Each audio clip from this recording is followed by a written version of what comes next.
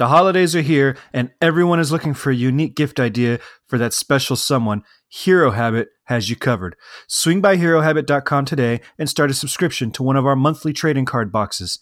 You pick your favorite teams, and we send you 20 to 25 cards every single month. No more sorting through hundreds of packs to pick up your favorite players and being stuck with tons of cards you don't want. We do the searching and sorting for you, plus we include autographs, relics, and short print cards too.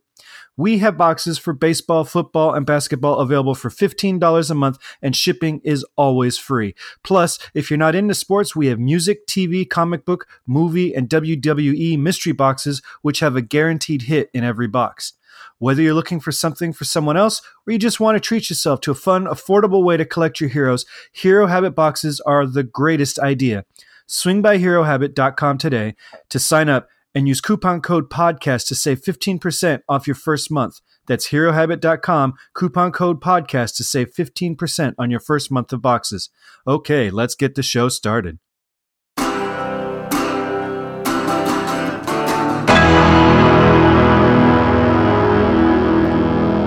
Hello. Welcome to Kinks and Beats Daily. I am your host, Tony Fry. I am glad that you are listening today. Happy Friday. This is episode 30. We are just chugging along. We've covered 30 different songs from two of rock's greatest bands, and we have only begun to scratch the surface. And today we are talking about the song I've been waiting to cover the whole time I've been doing this podcast. And maybe it's a mistake to do it so early in the run, but we're doing Sitting in My Hotel by the Kinks. Quite possibly, on any given day, this is my favorite Kinks song. Period. It's the one I reference to the most. And I say on any given day because tomorrow, if the mood hits me, Sweet Lady Genevieve is my favorite. And then the next day, You Really Got Me is my favorite. But most consistently, Sitting in My Hotel is my all-time favorite Ray Davies composition. It was released August 25th, 1972 on the Everybody's in Showbiz album. Little backup for Everybody's in Showbiz. That album's a double album. Disc 1 is an all-new studio album, and then Disc 2 is a live album from Carnegie Hall. Disc 2 is great. There's some really good live material. A lot of it is material from Muswell Hillbillies, which is the album that preceded this. But it's a solid live album. The studio album, as it stands, if it was released by itself, I think would have been just fine. It's a great album. I love this album. This is the one that I consider the final album in their golden age, which for me starts with Village Green in 1968 and covers all the albums up until Everybody's in Showbiz. After this, Preservation Act 1, Act 2, Soap Opera. There's some good stuff in there, but they start to get a little hit or miss. It gets a little bit too high concept. This album, much like Lola, is kind of a broad concept. He's not trying to tell a story. Just the songs are thematically linked. This album, what I mean by like Lola, is that it's the same theme. It's kind of where Lola was more focused on the recording industry. Everybody's in Showbiz is focused more on the life of a touring rock band. Sitting in My Hotel, quite possibly a perfect song. The recording of it is stunning. There's not a single thing I would change about this song. You can't improve on this song. And it's also one of those songs, I haven't heard a lot of people cover it, but it is one of those songs that you really can't mess it up. It's a beautiful melody, beautiful chord changes, beautiful arrangement. And it closes out side 1 on the studio album for portion of Everybody's in Show Business, which I think is great. I think it suffers a little bit on the CD because it goes right into the next song, which off the top of my head, I think is Motorway. But I think as an album or a side closer, you need to kind of have that moment of silence while you go and flip the LP to really comprehend what you just heard. Because it's a powerful song. There's a lot going on. It ebbs and flows, and it's masterfully arranged. And you kind of need a few beats of reflective time to really appreciate what Ray and the band had just given you. It was over a year later, September 1973, it was released as the B-side to the Sweet Lady Genevieve single. Single didn't do anything. And for my money, that single, and I talked about this on the Sweet Lady episode a few weeks ago. For my money, that single, Sweet Lady Genevieve, backed by Sitting in My Hotel, might be the best single of their career. And it features two of the most underrated Kinks songs, maybe of their whole catalog. I mean, there are a ton of underrated Kinks songs. There are a ton of songs in their catalog that deserved a lot more attention and acclaim than they got. But those two on 145, you had Sweet Lady Genevieve as the A side and Sitting in My Hotel as the B side. And that is just two perfect rock and roll songs. You know, I put it up against any other single that did better. So I think the first thing we need to talk about, I'm not going to play guitar on this one. It's a piano-driven song, and because it's piano-driven, there's not a single source on the internet that has the chords written the way they should be written. It is uncharacteristic of Ray that there are some little chordal turnarounds and stuff in there that do not just stick to the standard major and minor triads or seventh chords that we're used to hearing from Ray. And I think some of that might be the piano part. John Gosling on piano is extending these chords and giving this beautiful harmonic foundation for this song. There's not a single place that I could find online that had the chords right, and I didn't have time to do it myself. So maybe in a future episode, we can talk, maybe when we get to the Everybody's in Showbiz album podcast, I'll sat down and worked out these chords for you and updated it on the Kinda Kinks website. But I think we should start with John Gosling, who is instrumentally the star of this track. The song opens with some soft strumming on acoustic guitar. But then it is immediately, once the vocals start, driven by John's piano work. And it's simple. It's understated. It's mostly just block chords. He's got a descending bass line in the left hand that is, like I said, this is why none of the chord progressions are correct on the internet, because he's voicing things and extending the harmonies out in a way that opens up the chords for some interpretation. And the way he fills the space or supports Ray's vocal line is just beautiful. But when the chorus kicks in and we hear that Hammond B3 just swell up from out of nowhere, and it has this whole gospel feel, and the changes on this, the chord changes are very gospel sounding. Even though it's a melancholic song, this chorus comes in and it's got these hopeful chord changes. And Gosling's Hammond organ work is just perfect. It's not overdone. It's exactly what the song needs. If they would have replaced that with an orchestral arrangement, I don't think this song would have had the same impact.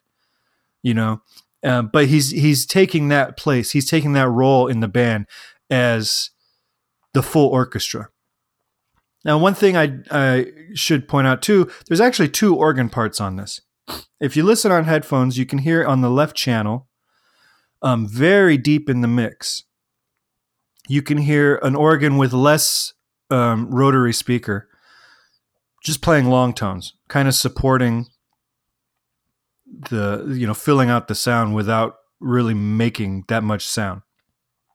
And then it doubles it doubles Ray's vocal at the end of the verse when it's doing, if my friends could see me now, I know they would smile. That last line before the chorus kicks in, he doubles it on that. And then the right channel is where the organ that's playing full block chords and has the more prevalent rotary speaker is going. So there's piano, a straight organ, and then the rotary organ, all played by John Gosling. Dave Davies doing some tasty guitar fills underneath it all. And Mick Avery, again, shines on this album. Mick Avery, such an underrated drummer. I've said it once. I'll say it today. I will say it 100 more times.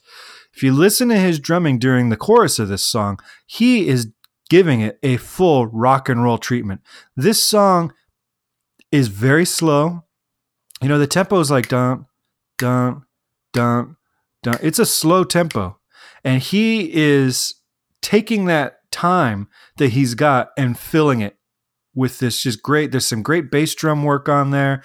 There's some great snare fills, and he's hitting the drums. He is not playing this like a ballad. So when that chorus kicks in, it is a full rock song, even though it's not, power chords and, all day and all the night type energy. It is a rock band doing this song. And I always like that when you have a gentle pop song like this that still has that rock edge, and you can only do that if it is a rock band doing it.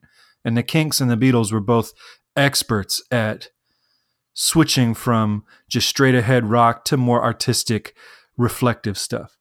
Now, speaking of reflective, this song might be Ray's most reflective lyric. And, the whole song's about isolation. And this lyric is very self-aware and very self-deprecating. He makes fun of the way he dresses on stage. He makes fun of the types of songs he's writing. He, is reflective of the isolation that this fame has brought him. And David said, it doesn't matter how nice the hotel is. When you're on the road, you are going back to a hotel room by yourself, and it's lonely, and all that fame and fortune might be nice, but it's not everything that they need. I'm just going to read the lyrics. If my friends could see me now driving round just like a film star in my chauffeur-driven jam jar, they would laugh. They would all be saying that it's not really me. They would all be asking who I'm trying to be. If my friends could see me now looking out my hotel window dressed in satin strides and two-tone daisy roots, if my friends could see me now, I know they would smile. And then we get to the chorus, which the lyrics change on each version of the chorus, but the arrangement and everything, and this is the chorus, even though the words change. Sitting in my hotel, hiding from the dramas of this great big world, 7 stories high, looking at the world gone by, sitting in my hotel room, thinking about the countryside and sunny days in June, trying to hide the gloom, sitting in my hotel room. Obviously, I think thinking about the countryside and sunny days in June are references to his previous songs that he's written. If my friends could see me now dressing up in my bow tie, prancing round the room like some outrageous poo, they would tell me that I'm just being used. They would ask me what I'm trying to prove. They would see me in my hotel watching late shows till the morning, writing songs for old-time vaudeville reviews. All my friends would ask me what it's all leading to. Now that really points to, again, like the old vaudeville reviews is a reference, obviously, to some of the songs that he's written that, weren't rock and roll tunes. And at this point in his career, he hadn't even really gotten to the worst of his vaudeville stage. I mean, we talked about Holiday Romance. That is a straight up vaudeville song. He hasn't even written that one yet. Sitting in my hotel, looking through the window at the people in the street, 7 stories high, looking at the world gone by. If my friends could see me now, they would try to understand me. They would ask me what on earth I'm trying to prove. All my friends would ask me what it's all leading to. I think that all my friends would ask me what it's all leading to is self-effacing. That's what he's thinking. This is a man who's unsure of it himself because of the isolation. What am I writing these songs for if every great success I have leads me to be more alone, to have to work twice as hard as I did before to maintain it? It's uh, the voice in this song is a conflicted voice. Non-symbolically, the voice in this song, Ray's voice, is phenomenal. This is one of his best vocal deliveries. It's a tough song to sing. It's very high range-wise. When I sing it, I take it down. It's in F. I take it all the way down to C. It's a tough song to sing. You can hear him sometimes on the higher notes he strains. It's very top of his range, and he almost strains to hit it. But it's that strain that makes the vocal performance better, I think. And maybe it wouldn't have had the same impact had it been dropped a couple keys, because he doesn't have the voice that is super soulful on his low range. So you either have to sing soulful on the low range or kind of strain for that high range. And anything in the middle, I don't think it has any impact at all. It's just a pretty melody. But this has impact because he's straining to hit these notes, and it adds to this, the subject matter of the song, which is this confusion and this isolation and all that, and despair almost, and depression. And so it's a beautiful melody, beautifully sung. Like I said, this is perfect. You've got those trumpet fills that are maybe one fill away from being too much. It was just the right amount. And they're very classical sounding trumpet fills, which, wouldn't necessarily fit with this song, but what else would you put in there? It needs something, and I can't think of anything better to put in there. But had they done it just a little bit more, or added the whole horn section, I think it would have been too much. It's just exactly what the song needs. And that's my definition of a perfect song, is what can you take away or add to it that'll make it better? And if there's nothing, then you nailed it. And they nailed it on this one. It gets a lot of love. Not enough love, I don't think. It should be a more well-known song. I think it's a little bit slow to be a radio hit, and probably, was better as a B-side to Sweet Lady Genevieve, which should have been a bigger, a huge hit all over the place. But I'm surprised that you don't hear this in movies and stuff like that, because it is a moody and reflective kind of arrangement and song and lyric and all that kind of stuff. If you have never heard this song, if you are listening to this podcast because you're a diehard Beatles fan and you wanted to learn more about the Kinks, this song is a must listen. And it's one of those songs that I cannot play loud enough. It begs to be louder. Between the organs and the guitars and that drum and all of it, it begs to be played as loud as you can handle it. And I have not ever hit that volume level because I think I could always, no matter how loud I get it, I always want it to be a little bit louder. But definitely go and listen to this song and isolate it. Don't listen to the whole album yet. Do it eventually. But just listen to this song by itself. And when it ends, let it sit there for a second. And just take in the silence of the room, and give it a beat. Because this song deserves it, and it needs it. And the way it's arranged, it kind of requires the listener to take a moment to come down off of this song. So that's Sitting in My Hotel. I could probably keep talking about it for another 20 minutes, but that's not what this podcast is not supposed to be. 2 hours long per song. So we're going to stop there. Tomorrow, Saturday, we have a special extra episode. When I talk about albums which I'm going to do. We're going to cover all the Kinks and Beatles albums, all the solo albums, all of it. We're going to get through all of it. But I'd like to have a guest join me who's a fan so we can just sit and chat about the album. And I'm going to drop those on Saturday because they're going to be longer episodes. And so tomorrow is our first one. We are talking about Abbey Road with my friend Chris, who was my co-host the first time I did Kinks and Beats. When it wasn't a daily show, it was just a topical thing. So we would pick a topic every week or every 2 weeks or whatever the case was, and we would talk about that thing for the whole episode. So he is coming back, and we're going to talk about Abbey Road as an album, and then also the remix that came out this year. If you would like to talk to me, give me a call, 925-494-1739, and I will play those messages on the podcast. I want to hear what Kinks or Beatles music you love and which ones you hate. And if you're going to send me a voicemail, send me a separate voicemail for each song that you want to talk about. Don't talk about 5 songs in one voicemail. Send them separate. You can also email me, kinksandbeats@herohabit.com. You can find me on Twitter @herohabit.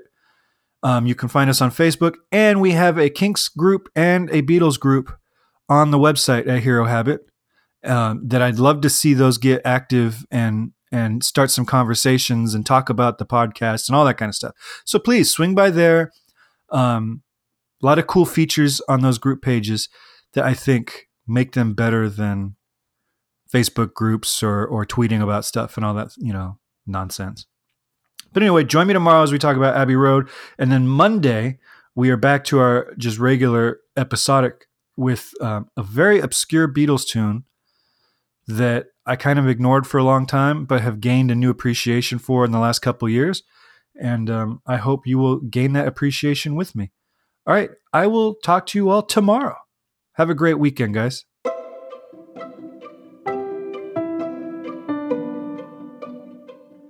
This podcast is presented by the Hero Habit Podcast Network.